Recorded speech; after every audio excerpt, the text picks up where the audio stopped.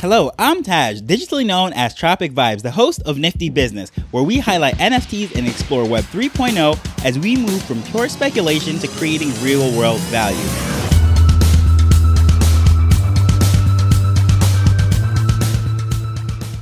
In case you're new to the show, I want to say that I am located in Jamaica. And not Jamaica, New York, but actually Jamaica, the island. The other day, I found out that there is a government program that offers 0% loans for housing. Although this will benefit me, I do not think it is a good idea. I know I might ruffle some feathers when I say this, but I feel the same way about NFT projects that have 100% of the sales slated for donation to charity. Today, we're going to discuss why I think it is short-sighted thinking. As with most places in the world, the housing cost is actually going up much faster than the wages. So for a lot of people, they feel like they're being priced out of the market.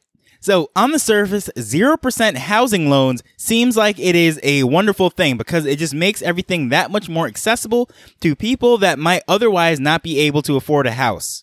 And as I said before, it will benefit me, so this is something that I should be excited about. However, I have a major question.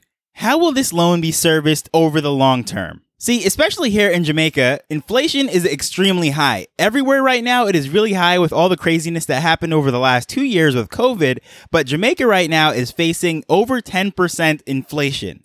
So just simple math on paper makes me wonder, how are they supposed to service a 0% loan if the cost of maintaining it is going up over time? And I went as far as to say, I just think it's unsustainable. And I spoke to a few people about it, just trying to figure out how this possibly could work. And they made it seem like I was Mr. Doom and Gloom, or I was just negative Nancy, or whatever you want to say. And they were disappointed by my trying to figure out the math. So taking this to the whole NFT space, it's the same thing. When I see a project on the surface that is being advertised as 100% of these sales from the mint is going to go to whatever charity it is, and 100% of the resale, all the royalties from the secondary market, that is also going to go to whatever charity. That really sounds good because on the surface, you're saying, okay, that is absolutely amazing that this founder is not going to pocket anything and all of it is going to a worthy cause. And that sounds like something I would love to jump on, right?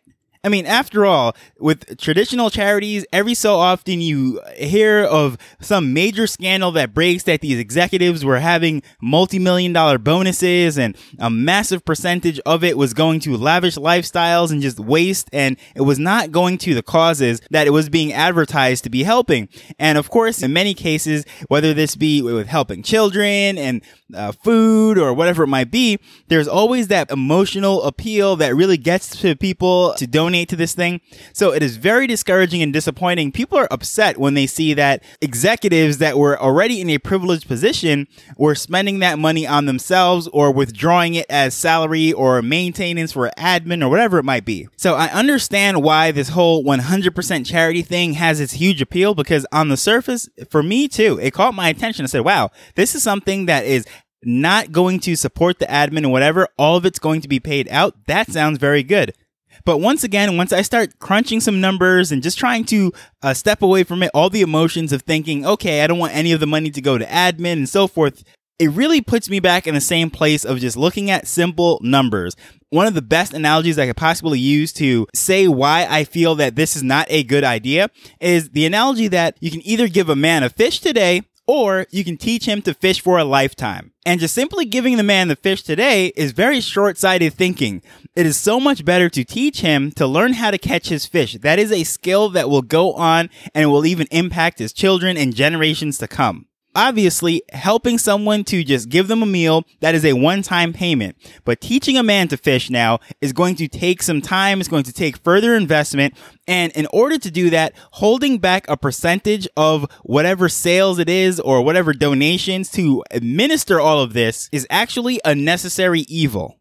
So many of us with a big heart that we see all these causes around us and we just want to donate, we want to give or help out or whatever it might be. It is sort of losing sight of the bigger picture and understanding what those funds can actually do over time instead of a massive payout up front. And there is a famous saying, I am not exactly sure where it came from because there is much debate as to if Einstein said this or whatever, but there's two versions of it. Number one is that compound interest is the eighth wonder of the world. And the second version of this is that Compound interest is the most powerful force in the universe. Now, either way of this, whether Einstein said this or not, I don't know. It's up for debate, but the principle is actually true. Money over time really grows and it becomes more powerful.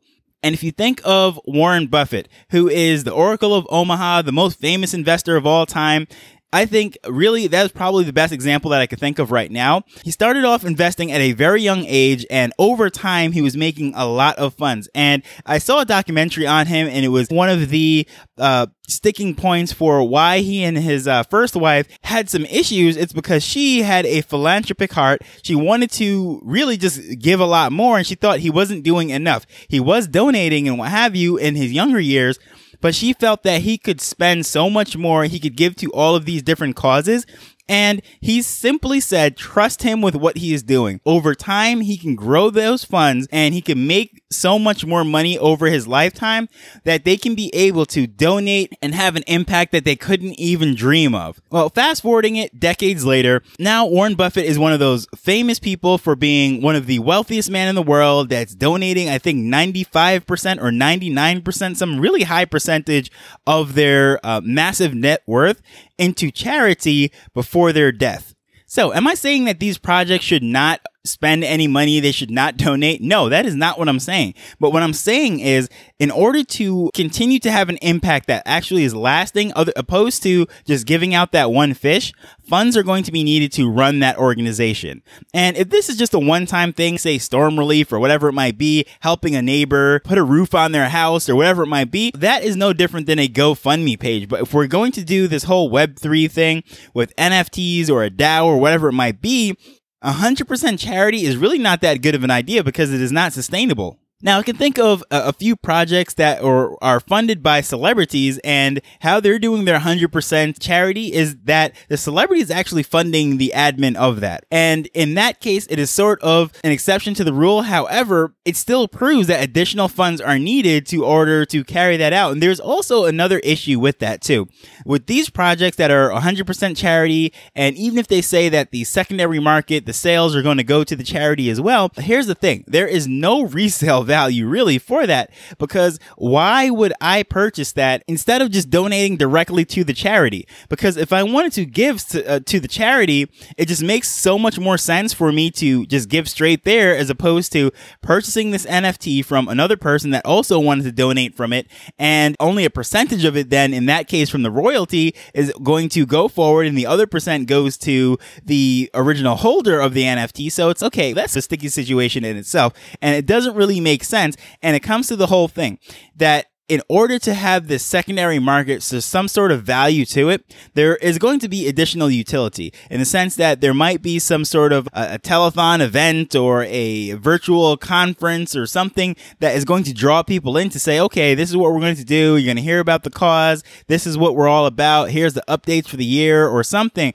some sort of connection in order to give that token a resale value. But here's the thing. In order to do that, there is a cost associated with it.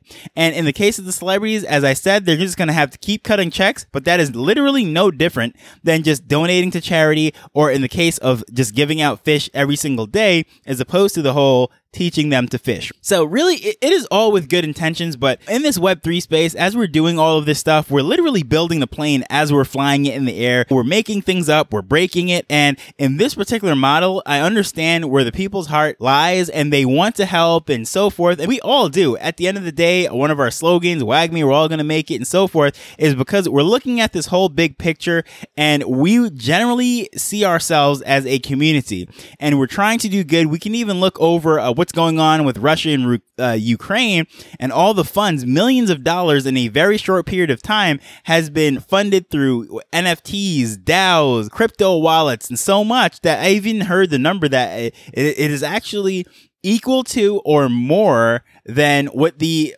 budget was for Ukraine, because their budget is very limited, but international donors from all the world are literally chipping in through Web3. And yes, that we have that heart to give, and I'm not discouraging that or saying anything is negative about that. But when it comes to these charity long-lasting projects, in the sense that if you're going to have this NFT project, it should be something that is sustainable, that can go on, can have impact over time. Otherwise, just launch a GoFundMe page or send a check directly to a charity. So what are your thoughts about that? I would love to know what you're thinking. Do you agree with what I'm saying? Do you disagree with it? Or do you have a better model or any ideas that really you would like to put out there? I would love to hear them. So feel free to contact me over on Twitter at Tropic Vibes.